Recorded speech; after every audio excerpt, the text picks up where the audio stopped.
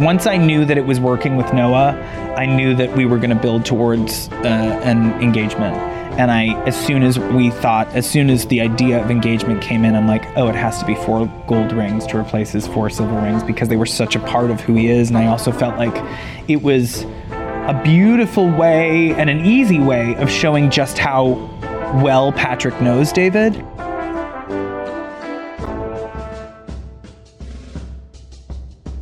Welcome to EW's Binge. I'm Shayna Naomi Krochmal. And I am Patrick Gomez. We are binging our way through an entire show that we love so much with one podcast episode focused on each season. Today we are talking about Schitt's Creek Season 5. The show obviously originally aired on the CBC and Pop TV. Maybe not obviously, I don't know, but because you probably are watching obviously. it on... Obviously. If you're binging it, you're probably watching it on Netflix. That voice that you're hearing is co-creator and star Dan Levy, who is here to answer all of our burning questions. Where to watch, what it all meant, what happened. Listening up until this point, this is almost a bittersweet last chapter. I know. We can just keep talking. I'll have to come back once. You'll have to come back for 6, absolutely. Feels like a complete. We'll just do. We're all in on Schitt's Creek right now. You're gonna get so much more from EW about Schitt's Creek. This will just be part of it. Great. Yeah. All right. Happy to be here. We're so glad to have you. And now we can stop worrying about spoiling anything, except for season 6, obviously. Imagine the show ends with. Oh, whoops! Did I say that? So we're just gonna don't listen to this if you have not watched all 5 seasons, and if you haven't watched all 5, or jump right to the end. You could be really novel and sort of watch from 5 back to 1. I watched them out of order, actually. So when my wife, who had been saying you have to watch the show, and then debating a little bit because she knows I'm very finicky about comedy, and she was worried I wouldn't love it as much as she does, and so she was nervous about it. When she finally talked me into it, because I kept walking in and she'd be watching it, and I walked in on a scene in season 3 with David and Patrick, and I was like, "What is this gay show you're watching? What's happening? There's some gay shit happening." And she was like, "Okay." So I basically started in season 3, watched 3, 4, 5 mostly in order, and then looped back around and just rewatched everything. And to be honest, so my husband is a big fan of the Christopher Guest movies and Eugene and Catherine's work for forever. And so the minute he heard about the show, was like, "Oh, I'd be into this." And so he watched season 1 like religiously, and I was like, I would watch it with him on the couch, but it was more like his show that I watched with him. And I have to tell you, from minute 1 of season 2, like I was like, no, this is the best show ever. like I was watching it and enjoying it, but I was enjoying it like on the same level I was enjoying everything else. And then Moira freaks out about her missing bag.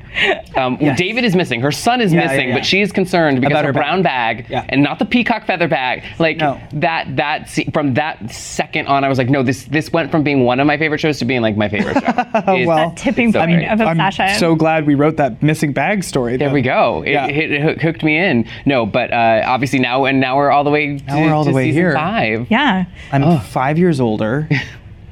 You don't look it though. We're all 5 years older, but we're all 5 years older, and we're here to talk about the penultimate season of Schitt's Creek. Yeah. So before we go into, as apparently I'm going to say 9,000 times, deep dive. Yeah. Before we deep dive, we're going to have you give us a 30-second recap of the season. Great. Okay. Are you ready? Yeah, so we are like entrenched in the town. We have feet firmly planted on the ground. You have the character of Johnny now running a motel alongside Stevie. It's a business opportunity now for him, and he's getting his fire back in terms of his entrepreneurial spirit. And Moira is exploring the idea of acting again. She's gotten a role in a movie called The Crows Have Eyes, The Croning, in which she plays a title character. Oh, I have 3 seconds left. And then the rest of the characters do stuff, and it's really fun. So that is the worst recap I've done so far. Do you want to do it? Panicked near the end. It's okay. Do you want another take? I mean, another try? Do you want me to do it again? I mean, we could keep both takes, and then let's try a revamped 60 seconds. Yeah, sure. Let's try it again. And when I fail on this, then. And when you hear this on the podcast, know that we told Dan we were going to do that, but we're just going to play both. I just said we're going to take both. We're definitely going to take both. I'm going to do this in like 15 seconds. Season 5 is teeing up our final season. Our characters are trying to find happiness in this town, and slowly but surely, I think they're going to find it. At the same time, they are nourishing their spirits and souls and their professional impulses, and love is blossoming, life is blossoming, and we are celebrating these people now, 5 seasons in. That was great. I got I held onto my chair like I was on a flight, like waiting to make sure you could get it all the way through. That was great. You did amazing. Okay. You mentioned heading into our final season. Did you know at this point you had a season 6 and that would be your last one? Yes. Okay. So what goes into planning differently now that you know your end? A lot. Sign. I mean, I think we've been very thoughtful in the entire approach. I knew, season after season that we were going to, that the premise of the show was that the more you watch, the more emotionally invested you get, because you are sort of loving and learning about these characters at the same time that they are starting to love and learn themselves. So obviously season 3 is going to be more emotional than season 1, and obviously season 5 is going to be slightly deeper and more dimensional in terms of the emotionality and the comedy and the character work that than season 3. So it was just about how do you start to tell things knowing that there will be an end. And I knew that we had 28 episodes to do that in, and how do you go about wrapping up this story in a way that feels respectful and exciting, and I think season 5 we sort of still knew that we had some runway ahead of us, and really just I wanted it to be a celebration. I've always wanted this show to be sort of a celebration of life, and how when you learn that what's truly important is the relationships in your life and the happiness and the love, that is something to celebrate. So season 5 is the biggest season I think we've ever done. It's the most ambitious season we've done. I mean, 6 is, which I'm shooting right now. I don't know when this is going to air, but I think for those of you listening, we're in the middle of shooting our final season. But I think with everything, it's like stakes have been raised and expectations have been raised, and you want to continue to tell the stories in a way that people have come to love, but also to continue to push the boundaries in terms of how far can we take these characters and what can we make them do. So then what's the problem? Our director appears to be on a kamikaze mission to sink the ship, and I refuse to be the goddess on its prow. Well, if you're not enjoying yourself anymore, sweetheart, then coming home is always an option. I mean, you must be missing your family. Oh, thank you, John, but that's not it. This was supposed to be my comeback vehicle. And opportunities like this come along ever so infrequently. Well, Moira, I feel the answer is right in front of you. This isn't some rinky-dink made-for-TV movie or a voice gig for an X-rated Japanese video game. That was rated M for mature, John? All I'm saying is you have an opportunity here. And if you want it bad enough, you gotta fight for it. You're right. The Crows Have Eyes was something I always knew I wanted to see. Well, you planted the seed the season before. Season 3, right? She auditioned for it, and then it was a terrible deal where she had to fly herself there and put herself up with a. I think that was The Crows Have Eyes 2, right? And so somehow that got made anyway. It got made. They come back for 3, and with a better deal. Right. The Crow Moira is staying in a bed or breakfast. She chooses the bed because she gets fed at work. Smart lady. And I remember pitching it to Catherine saying, I think we're going to start with you in a nest in full prosthetic. And she was like, okay. I love that it kind of jumps into it. I remember watching it at the start and being like, did I miss where she booked? No, here she is. And so had you... There was a period of time. There was a big period of time between 4 and 5. And a lot had changed. We sort of jumped ahead in terms of the storytelling. Relationships had been formed. I think because we had our holiday episode before, which aired in December, we got to see for the one and only time the town in the wintertime, because our show takes place in the summers, and all the stories sort of are summer stories. So there had been a 6-month period of time. So what does that look like when we find our characters sort of 6 months even deeper into this sort of time frame? And had you always known that you wanted to go back to this crow? Yeah. So you knew the whole time. Are there other things? I wanted her to have a big win. I wanted Moira to finally be validated, because she has been really pushing against she pushes against the, she tries her best. And she, for all her talk, I wanted there to be a legitimacy to her career. Yes, well, nothing is a sure thing in this business. Nothing is a sure thing, which is why you should look at every opportunity as a pearl in an unshucked oyster. I would hardly call this an opportunity. I worked in soaps. They had me playing my own father, who then became pregnant despite the vasectomy. I still hold the record for the longest running demonic possession on daytime television. Okay, what's your point? We were number one. Every project has potential. If you allow yourself to see it and give it the respect it deserves, others just may follow suit. Yeah, I really wouldn't know where to start with this one. Well, here are my revisions. And if you care to discuss them, I'll be running lines in the nest. And I feel like you see in this episode, especially like in the Croning and in the conversation she's having with the director, you see that like truly Moira is a director. She's so gifted at that, shaping what the reality should be based on her idea, because she sort of lived this entire life where she just decided, here's what it is. And that her experience actually came in handy, that the time that she had spent on Sunrise Bay and her experiences personally, like navigating life as an actress, would be of some use. And the fact that she sort of heard the director as being difficult because he doesn't see any value in the movie, and she sort of says, like, we have to see value in this because that's the only way we can get through it. And to have that sort of quiet win for her on set, and then to see her sort of triumph as Dr. Clara in The Nest. In the least quiet way possible. I remember her coming out of the hair and makeup truck in that wig and the prosthetic beak and being like, okay, great. This is exactly what I wanted. My dear Murder, soon we will once more walk amongst the humans. But until that day comes, we must remember, the crows don't just have eyes. We also have wings. Cut!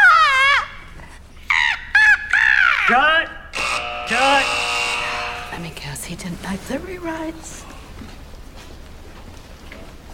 I don't know why, or really even how, but something about this actually works.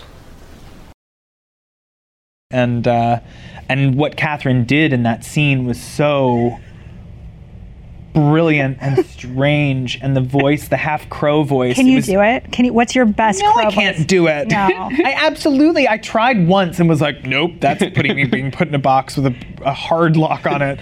And it wasn't scripted like that. It was scripted as just dialogue. And she came in and did that. And we were all like, oh my God, it's a Catherine gem. It's why she is what she is. You cannot replace her. She is such a unique.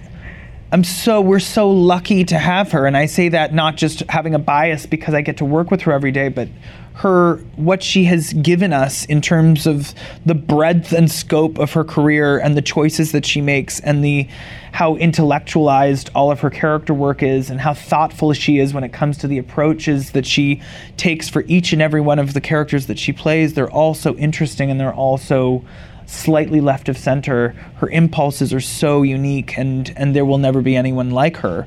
And this was yet another example of just, you write something and she takes that and makes magic out of it. Uh-oh. What was that? Oh, tiny speed bump. Speed bump? We're in the middle of nowhere. Why would there be a speed bump? No, I think I hit an animal.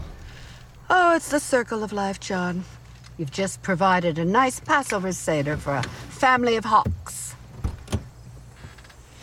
Ew.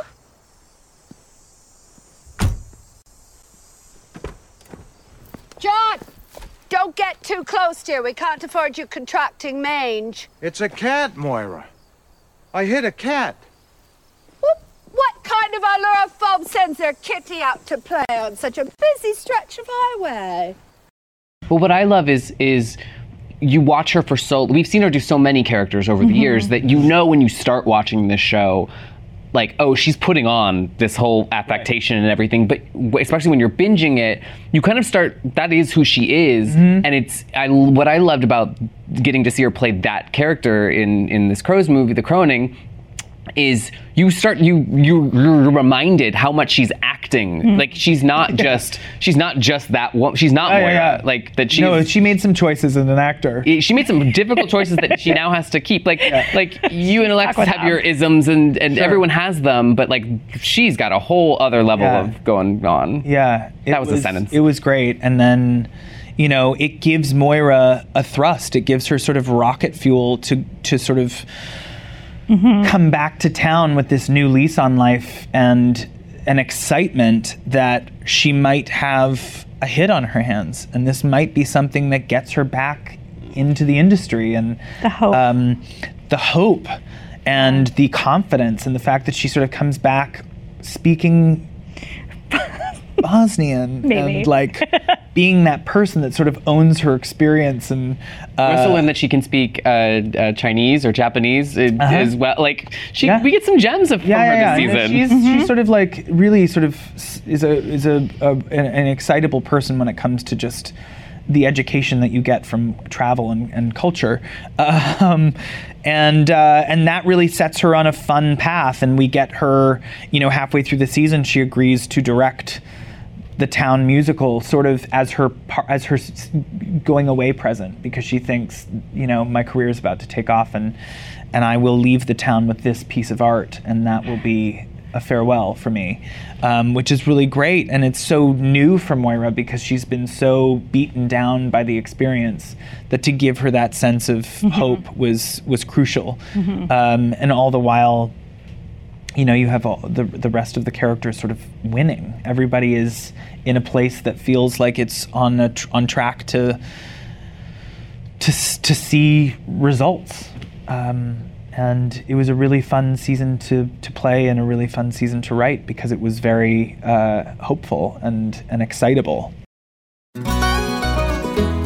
Hey everyone, I'm Sid Evans, Editor-in-Chief of Southern Living and host of Biscuits and Jam. Since 2020, I've been interviewing musicians, chefs, authors, and other Southern icons about their family traditions, their faith, their favorite meals, and of course, what it means to be Southern. And I'm excited to announce Season 5 of our award-winning podcast. Join me every Tuesday for new conversations with some of the most interesting and influential Southerners around. Be sure to follow Biscuits and Jam wherever you get your podcasts. You can also find us online at southernliving.com/biscuitsandjam.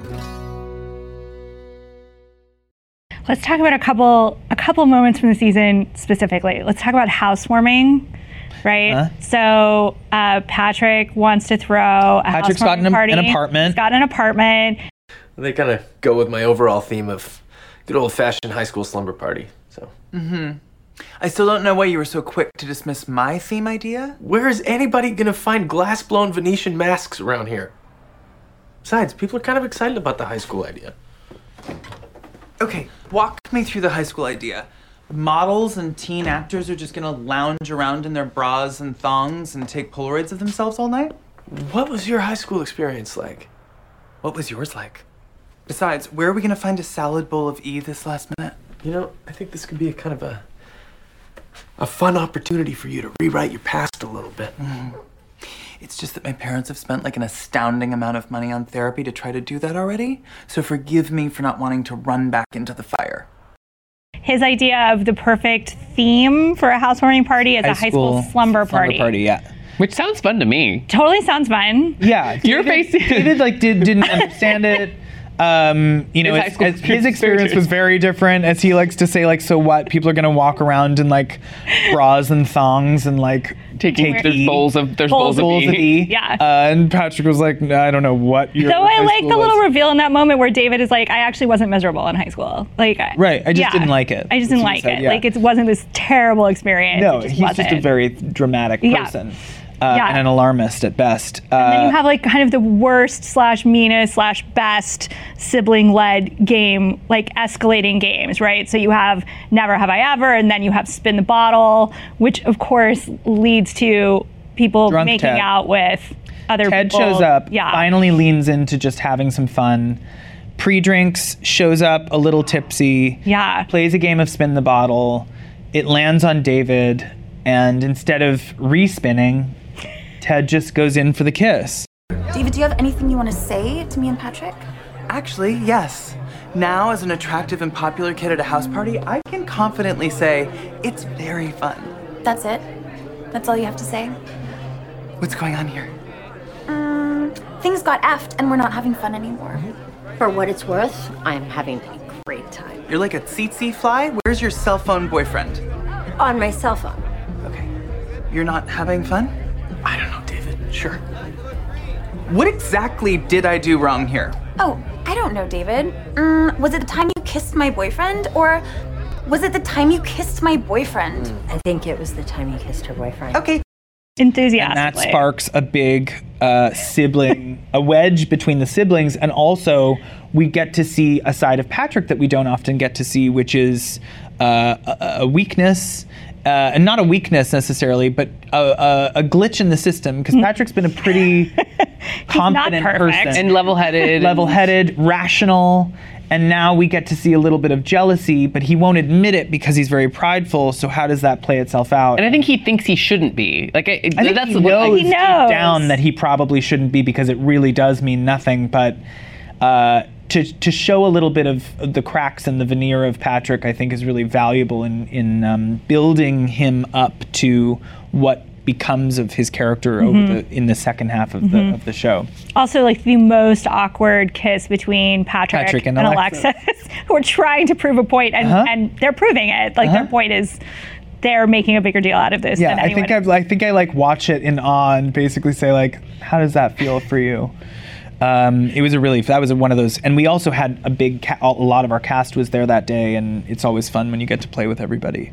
Yeah, and you see Moira and Johnny have to literally try to take care of a baby using a binder of information that they're still almost terrible at it. Well, that was shocking. I know, right? And I get the aerial shot for my love scene. No, I'm talking about the kid. To think this little thing could create so much destruction. Oh, you've completed the diaper substitution. Aren't you the Sephardic Mr. Clean? Well, I did the kid, but I'm not doing the bathroom. It appears you may need a change yourself, Mr. Rose. What is that on your shoulder? Oh, Moira, he spit up on me.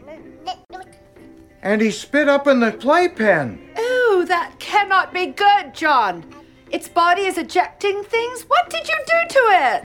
Yeah, and it's been made very clear at this point that they have not in any way taken care of their children. That I think there was one episode where we talk about how they think they've been very good parents, and David says, we were in you put us in a different wing of the house. And they have two different conflicting reasons why. Yeah. Like one of the answers is like it was so far away, it was built that way. Yeah. We couldn't help gardening, or there was like a completely Moira had a completely random. Yeah, there was no reason for it. They just wanted the kids away. They didn't want to hear them cry in the middle of the night. So yeah, that was a very fun. Yeah.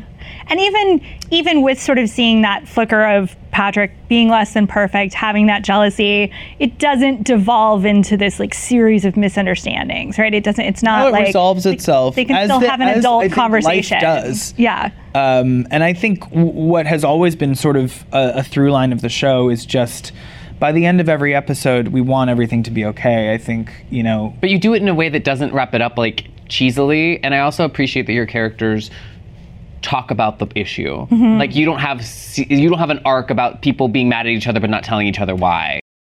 I didn't like how we left things this morning. Me neither. I'm the one that should be sorry. No, I should have been more direct, and we should have just talked this through. And I actually did some research on the Maldives, and there's this beautiful resort that we could stay at. It just means we might have to work there part-time to cover the costs. But I feel like I could teach windsurfing. Of course you've done research on this trip. You've done too much for me already. You do too much for me. And so, I think it's time that I give something back to you. My Fitbit? No, I lost that. But the last thing I want to do is stand between you and this job. You've worked so hard, and I'm so proud of you. And so, yes, Ted Mullins, I will go to the Cayman Islands with you. Do you mean the Galapagos? Get wherever the turtles are.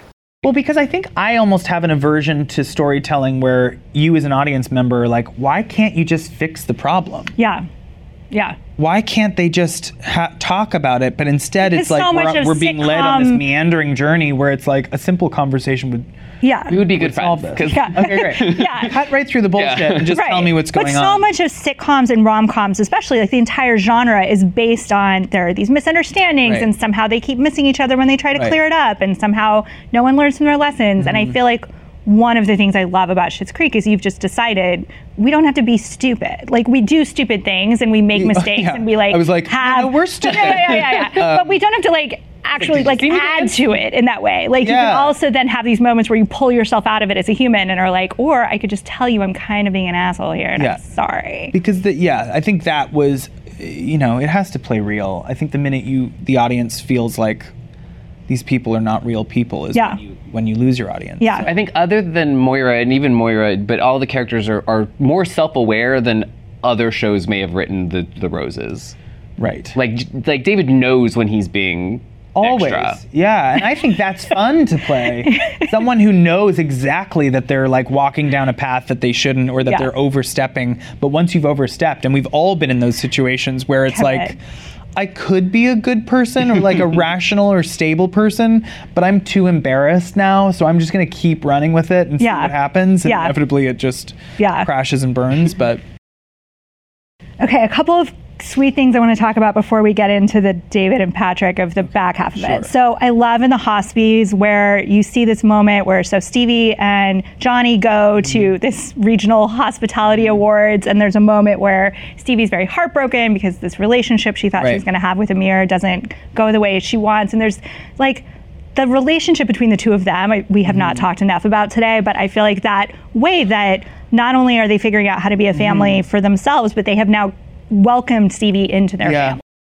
You I'm not worried about.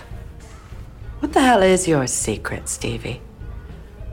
You just stand your solid ground, refusing to be anything but you. Never thought I'd say this about anyone in this town but you. You're very, very cool. And whether you set sail or stay put, that's not going to change.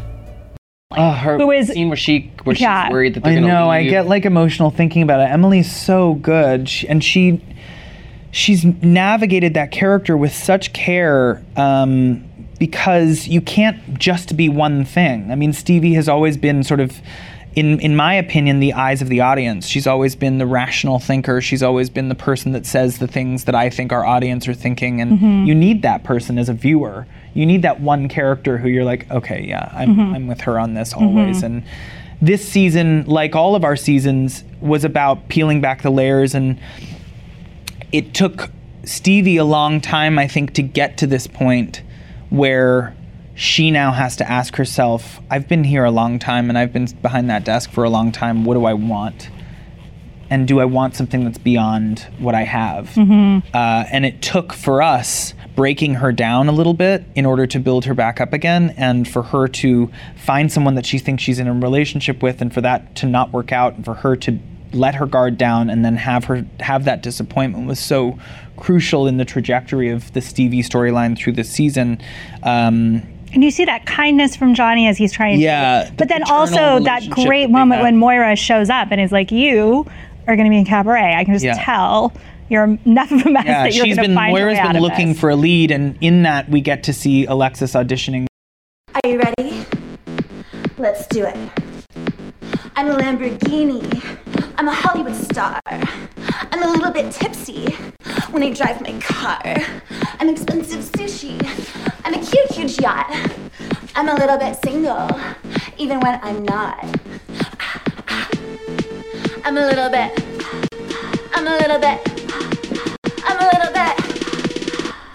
of la la la la la la la. A little bit of Alexis. La la la la la la la. A little bit of Alexis. Okay, that's wonderful. Okay, yeah. I still actually had a few more verses, and in the last verse, I really get to showcase my range.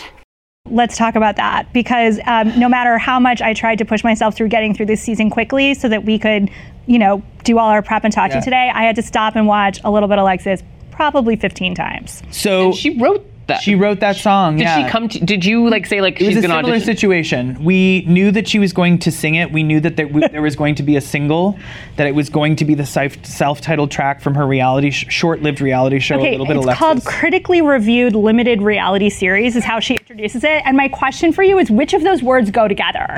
Like, is her sense of reality limited? Was it critically?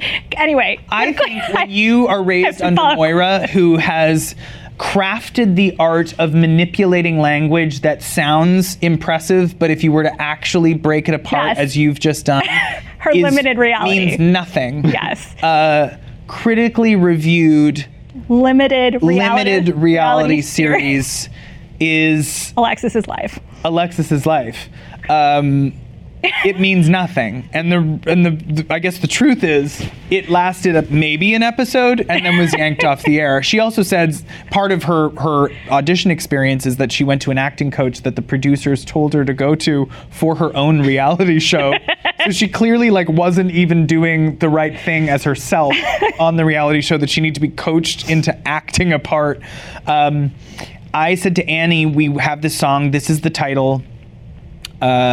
Do you want to take a stab at it? And her husband is in a band. Yeah, she has always sort of been surrounded by musicians and new people and producers, and said, yeah, let me see what I can do, and came back to us with a banger. It's so perfect because it's so good. It's too good not to take seriously, but it's good. also terrible. Yeah, it's very the dialogue. Like Paris Hilton, Stars Are Blind. Like it's Stars Are Blindy, but then has a song. real Britney banger to it. You can dance to it. Yeah. And I often I'll get tweets from predominantly gay men who are in clubs, and the song will play. Is it really getting... So it's like a gay club thing. That's it's amazing. I think gay bars and clubs are playing it, which to me is the greatest compliment. Well, I love that you can listen to romantic ballad. If anyone knows what they're talking about, it's gays in a freaking club.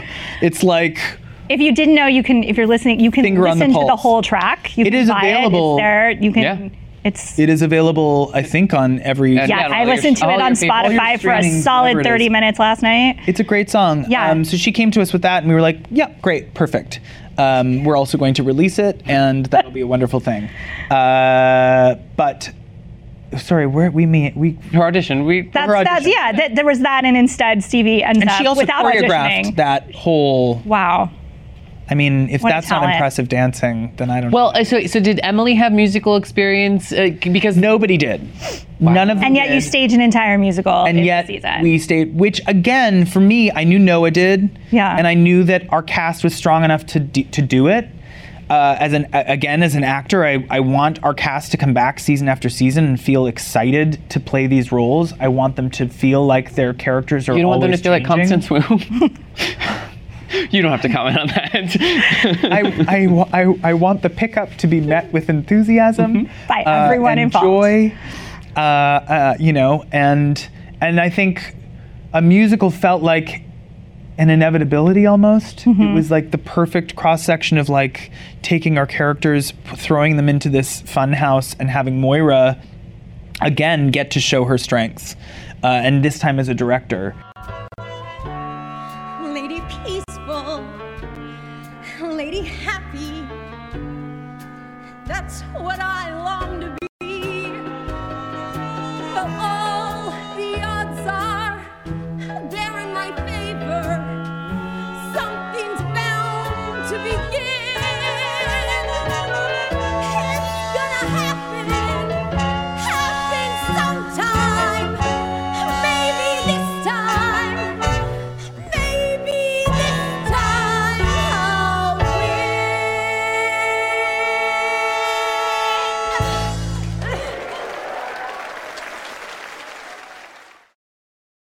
Why Cabaret? Because I knew what Stevie was going to do at the end of it, and I knew how that song could service that character, and coincidentally, Emily, from a very young age, had always dreamed of playing Sally Bowles, and as she said, I could never have dreamed that playing Stevie playing Sally would be how I did it, and I wouldn't have it any other way. And so I knew that number was really special, and I knew that the theatricality and the aesthetic of Cabaret would lend itself to Moira so well. And the music was sort of fun, and it was political in a way that sort of felt, for a small town, is not necessarily the kind of content. I mean, they you would could have get. done Cats, and Could have done Cats. Jocelyn wanted Cats, but apparently they thought it was too political. So, that was always something we were doing. We were building towards the Stevie revelation, and then we started putting the show together, and our cast started to rehearse. And I wanted it in the end to be another win for Moira. I wanted us as an audience to see this woman has taste, and when push comes to shove, she delivers. So we didn't want it to be a joke. We wanted it to play regional, which I knew we would get because our actors we're not dealing with like Broadway actors, although I think Noah could, be on Broadway in a heartbeat. Alexis was busting out the dance move. Alexis was really tried a high kick, didn't work. Yeah. And it was really fun, and I got to sit in the rehearsals, and we got to sit through the sort of the orchestration and the vocal rehearsals and the training, and the money number that Emily and Noah did was really impressive. And it was really fun. It was fun for all of us, and it created this really wonderful sort of team building exercise that led to the show that turned out to be wonderful. And there was, the Cabaret number, or the Wilkeman number, was great, and then Stevie's big, maybe this time was perfect. Okay, we have to talk about briefly Meet the Parents and the hike, right? So leading up to this big, beautiful proposal. Yeah. So all this time, your parents thought they were just talking to your business partner. Okay. David, I know my parents are good people. I just... I can't shake this fear that there's a small chance that this could change everything. That they might see me differently or treat me differently. I'm gonna deal with this as soon as I see them next, okay? Okay, what you're dealing with is very personal. And it's something you should only do on your terms. I don't know how to do this quickly, but where do you want to start? I knew that I wanted there to be a side of Patrick that we hadn't seen yet. I wanted there to be a skeleton in the closet. Again, with a character that's so confident, it's so important, especially knowing what I wanted to end with in terms of their relationship. There were certain things that they had to go through as a couple first that could lay the groundwork for what became there in the engagement episode in 13. And this felt like a way of addressing the ease with which I think his experience has sort of come into play. It was very supportive, obviously, and I felt there needed to be some kind of, we needed to see a little bit more struggle from him. So to reveal that he hadn't told his parents and that there was this secret that he'd been harboring, because he'd felt so safe in the town, that he didn't feel the need to do that or address that or confront that with his family, and that he was going to be forced into that situation because David, who had been taking calls from his family and talking to them quite casually, thinking that they were thinking about him as a boyfriend and not a business partner, but never thinking that it could have been makes this assumption. The scene where, in particular, David and Patrick sit down and David is trying to explain basically what he's done and a little bit of what's happened, and the emotional, like the way you pivot from, I felt heartbroken for David that he's like, wait, you didn't tell them? Right. To then immediately having so much empathy for Patrick, who's like struggling so much to figure out how to do this. And then kind of back again when David's like willing to basically go back into the closet if necessary to get his boyfriend through this. Yeah. It's a lot. It was a big scene. It was a long scene. It was, I think, the longest scene we've ever shot. Again, I think there are moments where I feel like I owe it to my own experience, and I feel like I owe it to anyone who's had that kind of experience to really take the time to authenticate what that is and authenticate the impulses and the feelings and the fears. And I knew that I wanted the outcome to be positive because we don't have homophobia in our town. So it was about how do you tell a coming out story that had never been told before, and how do you end it in a way that is positive and supportive, and that the fears, the trepidation, the anxiety is only coming from someone's own sort of overthinking of the experience, which I had done myself. I mean, I think part of that came from me mining my own experience and knowing that my parents would be fine with me, but there's always the what ifs, and that was really compelling to play. And I think fortunately Noah's such a great actor and was able to handle that so beautifully. And again, every decision that's made, it's a tricky scene to write because you want to keep the comedy alive, but you want to honor the weight of what the character is going through. And I think for my character, who walks into this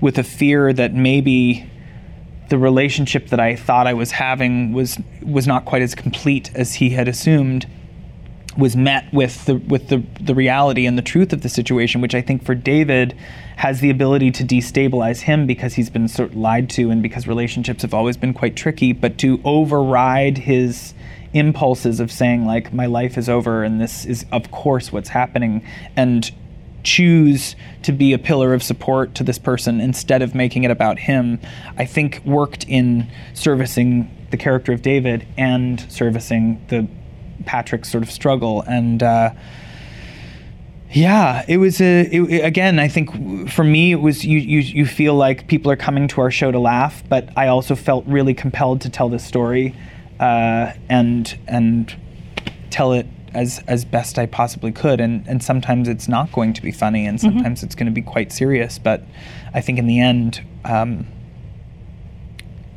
we tried to squeeze some laughs out of it as well. Well, I laughed. I definitely cried then. I definitely cried at the proposal. Like, you got me. What's going on?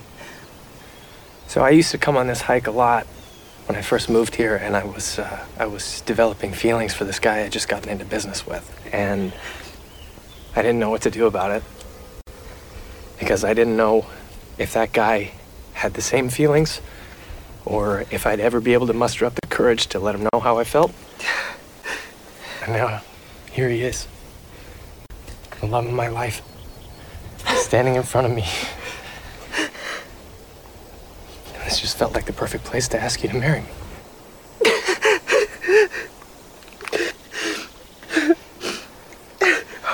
Are you sure? Easiest decision of my life.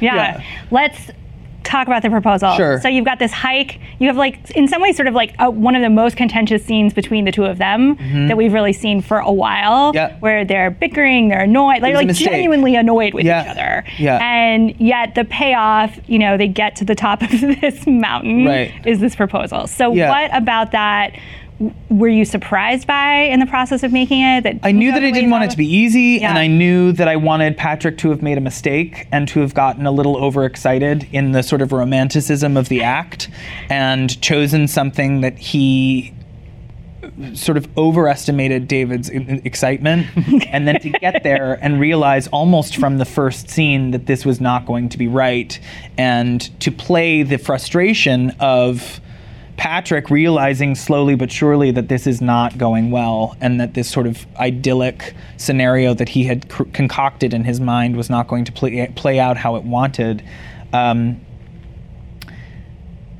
That was really fun because you got to see Patrick really on edge, and the reason he's on edge is because he knows what's coming at the end of it.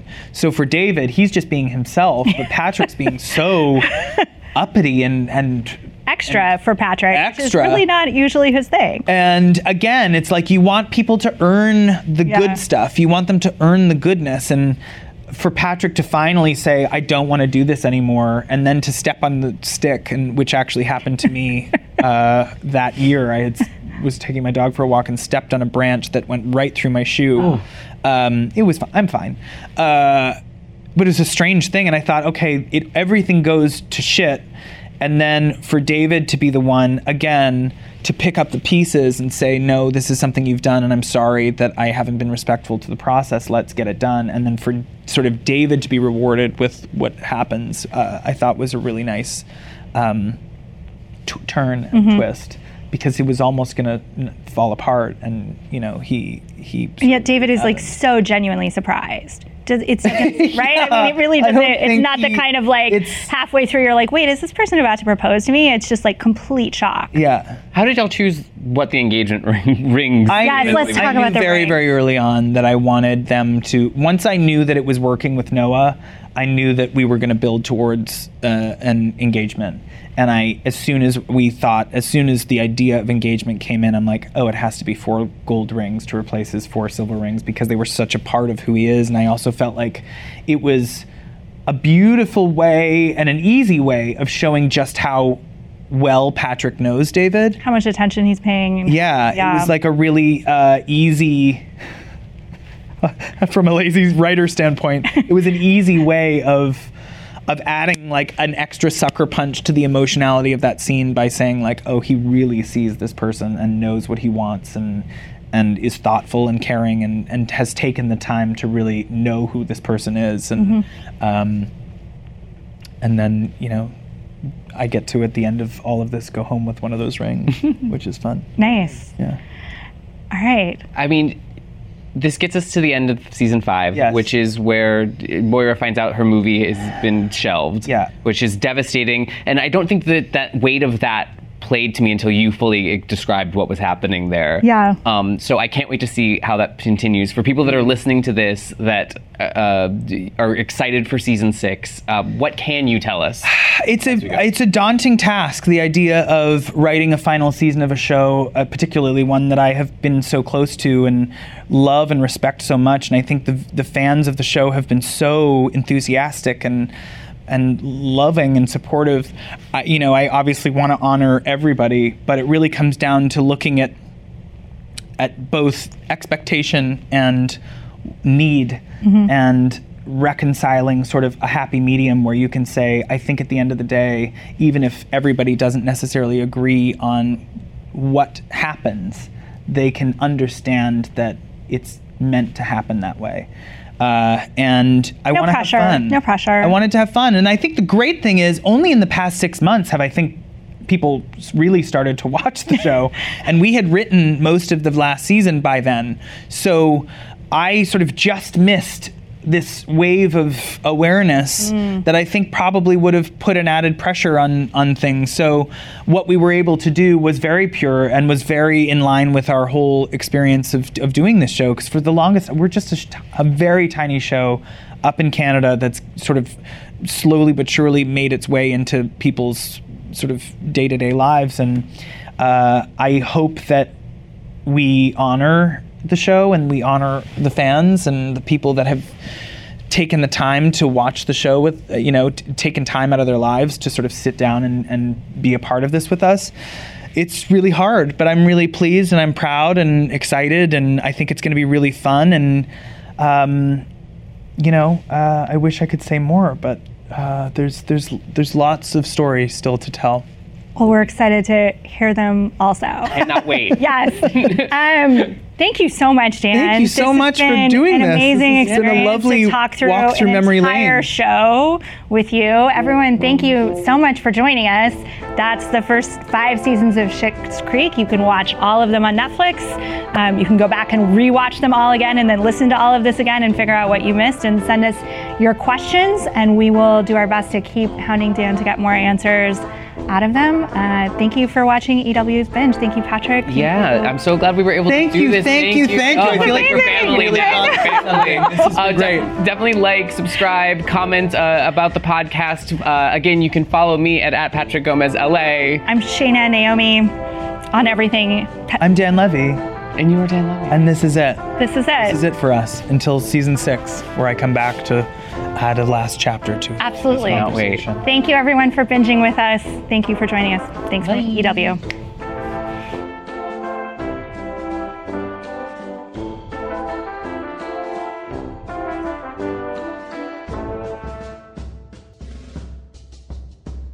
Thank you so much for listening through these 5 episodes of Binge with Dan Levy. We've got still more on this journey with Schitt's Creek. To start, there are a couple of amazing bonus episodes that will be released in the next month. Annie Murphy and Dustin Milligan each join us to talk through some of their favorite episodes from the first 5 seasons. For those of you who have been asking, we will also be posting longer video on our YouTube as well, so be sure you're subscribed over there. And then we just announced a new podcast, EW On Set. Patrick and I went on location with Schitt's Creek as they filmed their 6th and final season. So starting next January, when new episodes arrive on CBC and Pop TV, the morning after each one airs, Patrick and I will be recapping, digging into every new twist and turn, and we'll be exclusively joined by Dan, Annie, Dustin, Noah Reed and Emily Hampshire, Catherine O'Hara, and Eugene Levy, who, as they were shooting these emotional final scenes, were also ducking into little pop-up podcast studios to tell EW all about how they feel about it. So keep an eye and an ear out for EW On Set. A few thanks and credits for this season of Binge. Truly a team effort. This podcast was executive produced by me, Shana Naomi Krochmal, and produced and co-hosted by Patrick Gomez. Alamin Johannes helped with production and related digital and social content. Thanks to the Meredith Studio crew and the EW video team for recording, and Patrick Antonetti at Cadence 13 for editing. Thank you to the teams at Schitt's Creek, Pop TV, and obviously Dan Levy for all of their time. And thank you to everyone who's listened this far. Please do continue to rate, comment, share with other fans. You've been a wonderful audience. We love that you love this show as much as we do. Listen up for more Binge.